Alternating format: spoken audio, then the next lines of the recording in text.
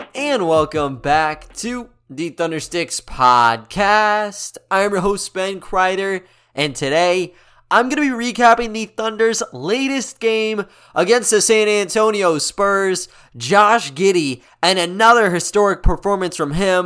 Going to be talking Tre Mann as well, and I'll round it all up with a primer for the upcoming All-Star Weekend slate. And like always, guys, got a special offer from my good friends over at DraftKings Sportsbook in this one, so you do not want to miss out on that. But kicking things off here with the San Antonio Spurs game.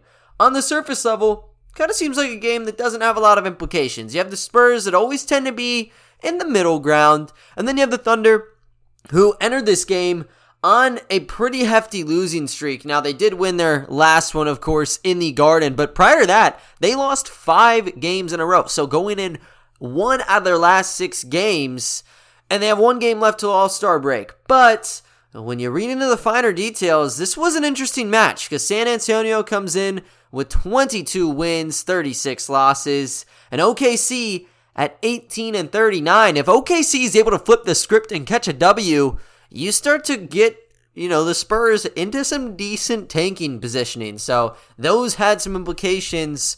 But obviously the big storyline heading into this game happened to be Josh Giddey's 2 consecutive triple-doubles and Tre Mann's 30-piece in the Garden. So a lot of hype surrounded this one. They got to come back home to wrap things up. But prior to this All-Star break, and you get going with the game, and it's a lot of a feeling out process. San Antonio starts out on top for the majority of this quarter. And what really set it off for them, because they were around like 2 to 6, maybe 5 points with this lead.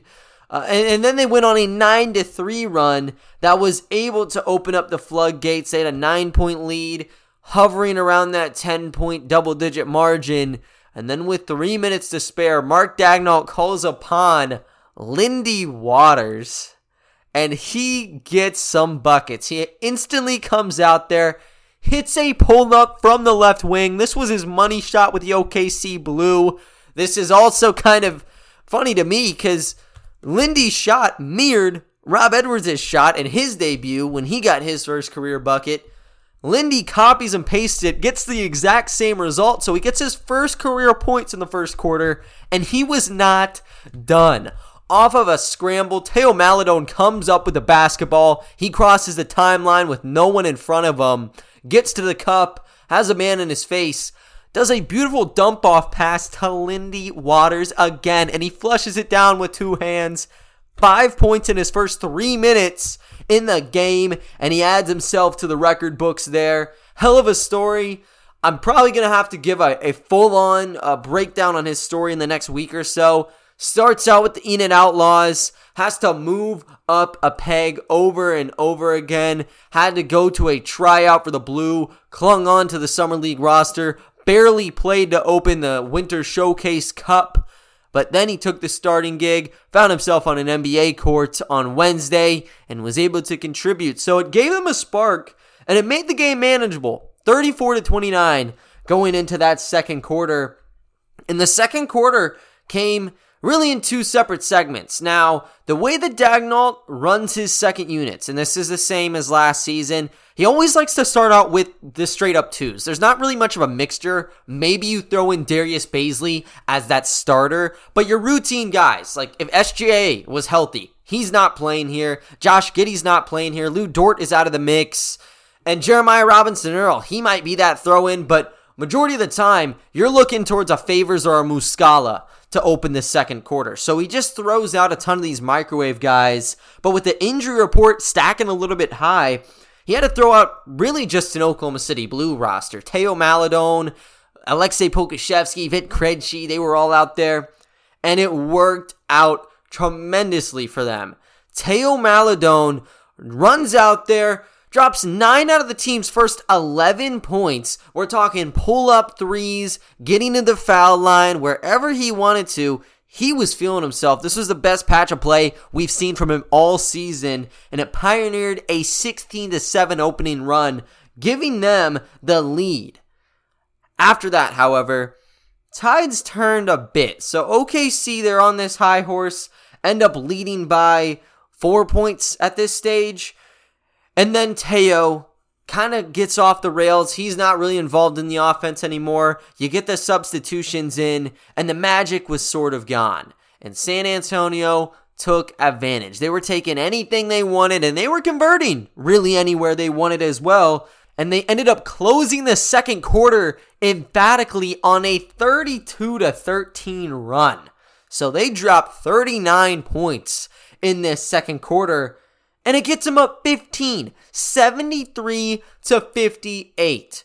Nobody could control San Antonio. The only option that was viable offensively in that second frame really was Theo Maledon, but once he fell off, you didn't have that secondary or tertiary option. Theo had 12 in that second quarter. Remainder of the team chalked up 17, but it came at a 33% clip, 7 out of 21. On the flip side, San Antonio shot 58% in that second quarter and went 5 of 10 from downtown. So 15-point lead.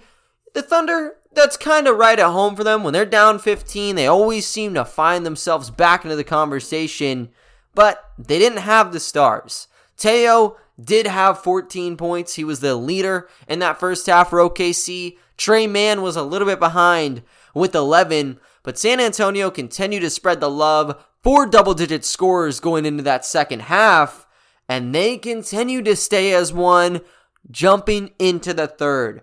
OKC struggled mightily getting the game down to single digits, and it took them until the home stretch to actually tap this one into a competitive one.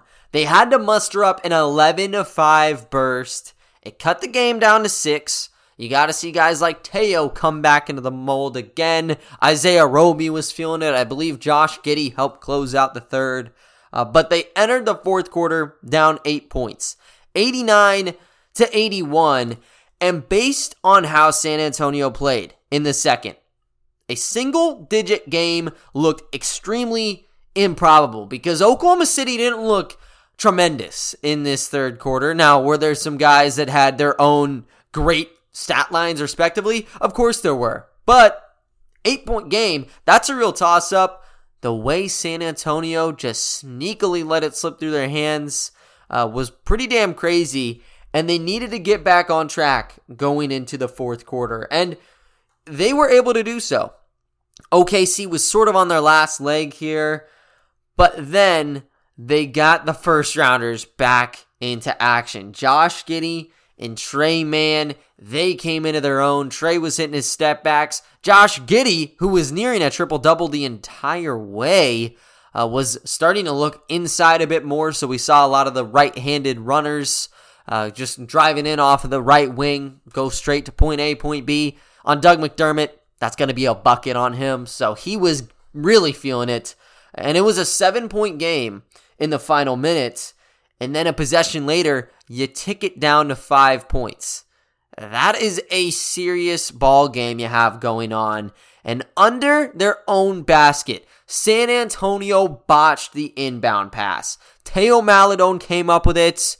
And then there was just straight havoc on the floor. Teo launches one up, hits the rim. You got a tip-in attempt. No good. Secondary tip-in attempt. They only logged 3 attempts here, but this basketball was in the air for what felt like 4 or 5 shots. San Antonio came down with the basketball. They got fouled. They started hitting their free throws, and they shut the door on OKC. So they ended up winning the game 114-106. For OKC, that loss sticks them to 4th in reverse standings still.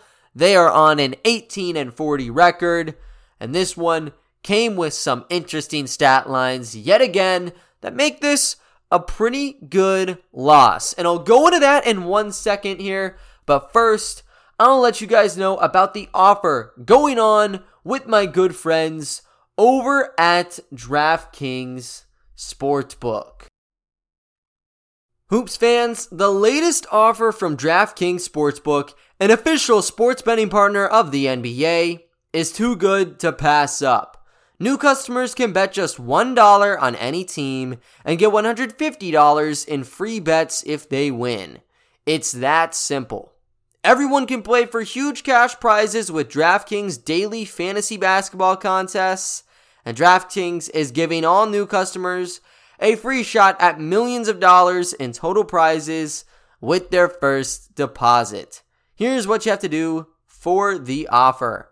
Go ahead and download the DraftKings Sportsbook app now. Use promo code TBPN. Bet just $1 on any NBA team and get $150 in free bets if they win. That's promo code TBPN at DraftKings Sportsbook, an official sports betting partner of the NBA. 21 plus minimum age and location requirements vary by jurisdiction. See DraftKings.com/sportsbook for a full list of requirements and state-specific responsible gambling resources. Void where prohibited. Minimum $5 deposit. Gambling problem? Call 1-800-GAMBLER. In Tennessee, call or text the TN Red Line. That's 1-800-889-9789. In Connecticut, call 888-789-7777 or visit ccpg.org/chat. In New York, call 877-8-HOPE-NY or text HOPE-NY. That's 467-369. But moving on, guys. Want to break down the numbers from last night's game. This was an interesting one. Came down to the wire after the Spurs seemingly had it in the bag. At their highest, they had that 16-point lead coming in that second quarter. And they were able to keep it around double digits, like I noted, for the better portion of the third frame as well. But yeah, like this is a game where you get the rookies back involved and they still were going at it. They played the full 48 here, and it was a situation where Daigneault did throw the towel, maybe like 3 minutes on tap with the game. But then Josh Giddey comes back out there. He gets the stat he's looking for, and all is well. But prior to that point, they were still fighting tooth and nail, and the San Antonio Spurs still had to keep out their starters. This wasn't a match of OKC's ones versus San Antonio's twos.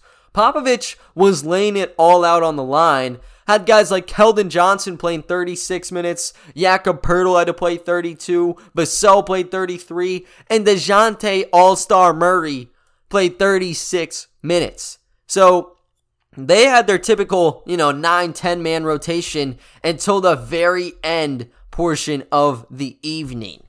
And starting things out with Oklahoma City, you have to start with Josh Giddey yet again. Goes out there, has a killer of a first half, 7 points, 5 rebounds, and 5 assists. And quietly, he's back on track for a triple-double. And in the third quarter, he progressed even further. By the fourth quarter, he had triple nines damn near. He needed 1 bucket, 1 rebound, 2 assists, I believe, and you called it quits. He got the 2 assists. He had the points. He was hunting for a rebound. And once Daigneault called the game, he threw Roby back onto the bench. So he needed 1 more rebound. And then for whatever reason, maybe he got a list of the accolades or some assistant must have told him. But Giddey needed 1 more. So they threw Giddey back out there. And he got a very easy rebound. Now, he earned all of them. There are some rebounds I'll talk about in a second that were like insane for Josh Giddey to be grabbing. But you got to give him 1 more just to get him a bit closer and to get him even more so into history. And he got there. So he got his 3rd consecutive triple-double, had 17 points, 10 rebounds, and 10 assists, 8 of 18 from the floor, and he was killing Doug McDermott when running to the basket. Doug McDermott matches up size-wise with Josh Giddey. I'd say even agility-wise, Giddey's not the fastest, neither is McDermott, but Giddey was getting the edge on him like anytime he wanted to. Just get a high ball screen up top. If they're looking to drop down or they're not heavy switching, Giddey was taking it to the basket, and he was putting it in. And, even when he did have an option to take the shot, he threw a couple dump-off passes down off those high ball screens, and it was honestly the main reason how he got the 10 assists in the game. But looking back at the accolades here, with that third consecutive triple-double. Only other rookie to have 3 straight triple-doubles was Oscar Robertson in the 1960s. So he's already in a very exclusive class. Robertson seems to get intertwined with some of OKC's guards a little often. Had Russell Westbrook back in 2017. He's making a reappearance for Josh Giddey, and Giddey has been playing at a very good level for a 19-year-old rookie. And that also makes him the first teenager to have this accolade since Robertson was not a teen when he put those numbers up. But he gets that. And then also on top of it, he's leading the NBA this month in triple-doubles. With that third, he passed Doncic and Nikola Jokic, who had 2 respectively. I think that they both have games tonight, so it could be a 2-way or 3-way tie moving on into All-Star Weekend, but he's going to be sitting tied or on a throne for first in that category as of right now. And then as a result of not just this game, but the last 2, he's positioned himself very well on the rookie ladder. NBA had him at 5. They moved him up to 4 a week ago. Now he is in the top 3. Just Evan Mobley and Scotty Barnes are in his way right now. But talking a bit more on Giddey and these assists, every time I hop on these podcasts, I tell you, the cross-court passes, this or that. But I really don't break down the dynamics of them. And you don't have the video portion, obviously, so that's one of the reasons why. But just breaking down all of them can get a little bit lengthy. I wanted to do them for today's episode, though, because I thought it was really interesting on just how these were distributed. First up, I want to talk about Isaiah Roby. He ended up with 3 out of Giddey's 10 assists. 2 of those came around the basket, and 1 came off of a right-winged pick-and-pop 3. Isaiah Roby's a very good guy playing off of screens, and this is something that became evident last season in the preseason. I'd say against the Spurs, that preseason game with Teo was really the breakout, and that's where I really set my foot down and said, he deserves to be on that 15-man roster because he wasn't a surefire thing prior to that. But he's a really good roller. He's going to get that first step on his defender. Ended up with 2 of those shots. One of them was a really funky, right-handed post hook, maybe 8 feet away from the basket. Just a little flip shot, kind of came out of nowhere, but it went in for him. Other one was just a simple throw down inside, and then you get him active when they're going to be doubling off the high ball screen. Giddey throw behind the back pass, and Roby swished it home. Teo Maledon, too. Mention him, the connection with Roby. Well, Teo's got one with Josh Giddey now, apparently, as well. He had 2 on the game. Both of those came from 3. These are just simple catch and shoots for Teo. You plug in SGA, kind of the same gig where he's going to be playing second fiddle. He's not the primary ball handler with these units. I will say, though, he does like to control the basketball as that primary. Did a really good job stepping out as a secondary, though, on Wednesday. And even playing as number 1, he flourished. He had some great stats, but he wound up with 2. So did Tre Mann. And with his, you had a simple left corner catch and shoot shot. Giddey gets a screen up top. He sees Tre's man at the left corner kind of drop in. And that's a simple kick out to Tre. Wide open. Ended up faking Doug McDermott a little bit because he was supposed to switch from the left wing. Froze him up, and then he just took it, hit it home. And then there was another play, this time at the right corner, where Giddey starts out at the left wing. He gets a ball screen from Isaiah Roby, and Jakob Poeltl, who got switched onto man, started creeping inside. And this was because, the Spurs were trying to hedge a little bit here. Keldon Johnson was the man who was supposed to go out on Josh Giddey. But before anything could formulate, Giddey sees Poeltl anticipate the drive, and he lasers a one-armed right-handed bullet straight to Tre Mann. He had an open opportunity at the right corner, but he has a more flat-footed guy in Jakob Poeltl. He just drives it in on him and gets it to go inside. Great seal-off by Isaiah Roby on that other side because you had his defender and Johnson looking to sneak in and maybe contest. Wasn't going to happen with the seal, so that was a magnificent play, not just from Josh Giddey, but also Tre Mann and Isaiah Roby to really get those points to go down. And then Aleksej Pokusevski as well. He was here. And with Poku, if he's open, he'll take it. This play started off of just a top of the key kick out. He's left wing, shanks it. But Josh Giddey did not give up on the play. Everyone ran back on transition except for Giddey. And there were 4 Spurs guys awaiting the rebound. Maybe they were just frazzled or shocked no one was around. But they were letting the basketball sit in the air a little bit too long. Giddey slashes inside, steals the rebound, gets to the right corner on a 1-on-4 situation, and waits for stuff to happen. Lindy Waters comes down to the left wing, so you got 2 guys, but you can't really gun that. One thing though, parted like the Red Sea, paint is wide open, Poku darts inside from the top, throws an alley right over the head of DeJounte Murray, and it's flushed with 2 hands. What a beautiful play from Giddey. And then he had one to Baze, where it's an easy dunk right below the basket. So 8 out of his 10 shots, 7 out of those 10 resulted in some form of a paint bucket. The other 3 did come from distance. And he finished the game with a grand total of 40 points to his name. He accounted for 40, 17 off of his own makes, and 23 off of what was given from his other teammates. So really all-around performance for him. He's had that all this season, so props, but I just felt like it was worth really talking about. And because of it, he's second on the month for rookies in points with 16.4. 8.7 rebounds keeps him to second for rookies in that category, and 7.9 assists easily puts him first for rookies this month, and it makes him 8th league-wide.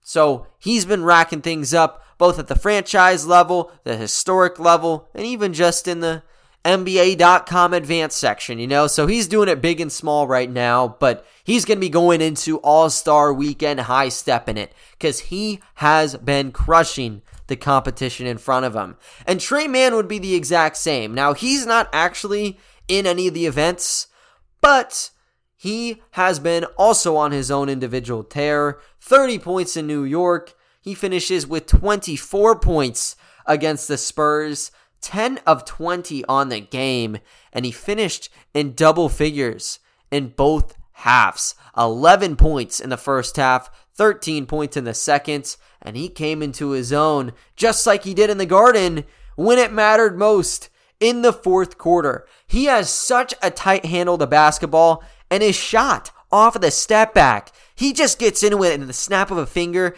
and he never really has any contest to it. He goes 3 of 5 in the fourth, gets 8 points to go in, and Giddey also came in with 8 points to position them late in the game. If it was up to me, I'd probably have Mann really close on the replacement list for the Rising Stars. Last one went to Jonathan Kuminga, so I guess that one does actually make sense, but damn, he's been one of the top players this month, and I'm sure he'll be getting some sort of recognition if he continues to play at this level. And I'm sure with Isaiah Roby, that would also be the same. Roby has been playing in the G League heavily since we flipped into 2022. Really played like a month there before getting recalled, and he wasn't playing a lot. Now, he was injured, granted, so you didn't get to see much action regardless, but as JRE got kicked out due to his injury, Derek Favors has been dealing with stuff, same with Muscala. He's had to go back to his role of last season, which is the small ball 5, and he is starting. This was his best game of the season, no doubt. Posted a season-high 17 points and 12 rebounds against the Spurs. 2 points away from tying his career high in points. That stands at 19. But the play off of the screens have been magnificent. I've given breakdowns on it for literally the last 2 seasons, and I talked about it maybe 5-10 minutes ago with Josh Giddey. But the way he's able to kill some of these bigger guys, Jakob Poeltl in particular. Last game, Mitchell Robinson was the man who got axed. They can't keep up with him, and if they're going to get drug up to that high, maybe like 18 to 20 foot range off the high ball screens, you might as well call it wraps. They have to kind of sit down low, might have to hedge or straight drop back on these things. And if you're able to get maybe Trey Mann on those high ball screens, dropping down isn't going to work for you. You know, he's a killer from distance. Right now with Josh Giddey and SGA, who have both been up and down as shooters, you might be able to get away with it on some nights. But you plug in a certified bucket getter from distance, you can't drop down, and then Isaiah Roby's options become even freaking better. So I've wanted him in the rotation. I know that Mark and everyone really is having to do some gymnastics to feed minutes at the 5 spot because you already have Jeremiah Robinson-Earl, you have Favors, you have Muscala, and then you got Roby kind of just he's there, but you can't put him at the 5 all the time. At the 4 and the 3, you got Poku, Bays. So he's been the odd man out, but the way he plays, he never should have been. Hopefully, whenever JRE comes back, he'll still be a consistent rotational guy for the roster. And the same goes for Theo Maledon. Theo has fallen off the graces of the roster this season, played with the Blue last month, averaged about 22 points and 5.5 assists. So he got the call up, but he hasn't had that major game yet. He comes into this one, and he has it. 22 points for the Frenchman. That's a season high for him as well. And he was playing just like he did last year, where he was controlling the offense for the majority of it, and he was slipping inside. We haven't seen him do that too often this year, mainly because of the role and because the delegation, like, he'll only be out there as a catch and shooter with SGA or something, or with a Ty Jerome. But they gave him the keys, and he was running with it. Lots of attacks inside. We got to see a couple push shots and floaters. But the biggest thing that I'm circling, the free throw line. Went 8 of 9 from the charity stripe. That really bolstered him. And then from distance, he went 2 of 5. So from all 3 levels, he was a factor for Oklahoma City. Now, the passing was kind of put on the back burner. He only had 2 of those, and typically that's where you find him doing his best with the assist to turnovers, but you can't fault him at all. He was in a groove in that second quarter, and OKC was able to just stick around him, and it yielded some pretty solid results. I've never given up on Theo. When he was with the Blue, I was saying, he should have an opportunity with the battle with Ty. I think it is fair to say he lost it back in December, but the potential with Theo surpasses Ty Jerome, and I don't think that's much of a hot take, to be honest with you. And, for these teams that needed a potential low-budget point guard for the future, I would have called Sam Presti last week, and I had that as one of my rumors. Maybe someone sticks in there, like the Wizards or something. No one did, and now he's playing the best he has all year. So keep him in the rotation. He played 29 this time around. I don't know if that's going to be really consistent considering Ty Jerome was out in the game, but maybe give him 20 minutes, toss him a bone, and see how he does post All-Star break. But that was kind of the big deal. All the heavy hitters there. Poku ended up with 10 points and 10 rebounds. Bays shot 1 of 6, not his greatest game. And Wiggins in his 30 minutes went 2 of 9 for 7 points. But OKC's positioned themselves 4th. They've kind of been stuck here for reverse standings. When you look at who's behind them, Indiana's a game back, Sacramento's 3 games back, and San Antonio is 4.5 games back at that 7th spot. So luckily, some separation has been made. You got to be looking towards who's ahead, though. And Houston is at 3, 2.5 games ahead of the Thunder. And with the Thunder, they're going to be out of action for about a week here, but that doesn't mean the fun is put on hiatus.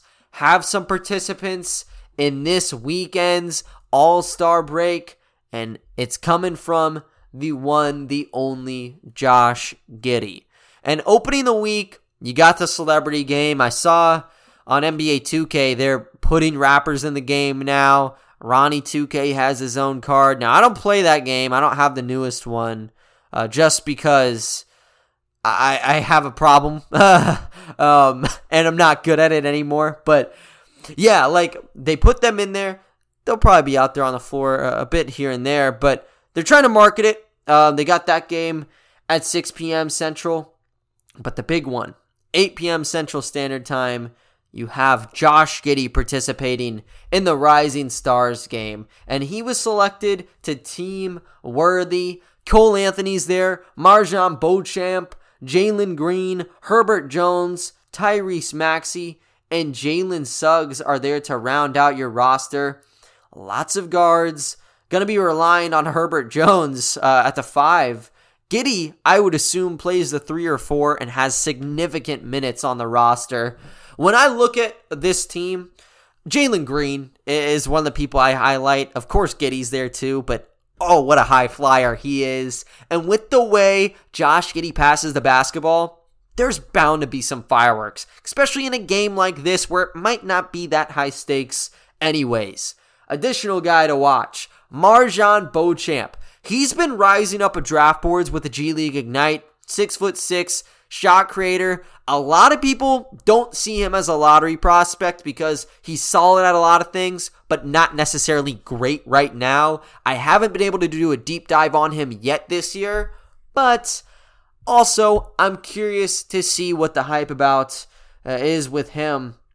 And then you got all the other guards like the Suggs, the Maxies, the Anthonys. I'm sure they'll be running fairly well with Giddey.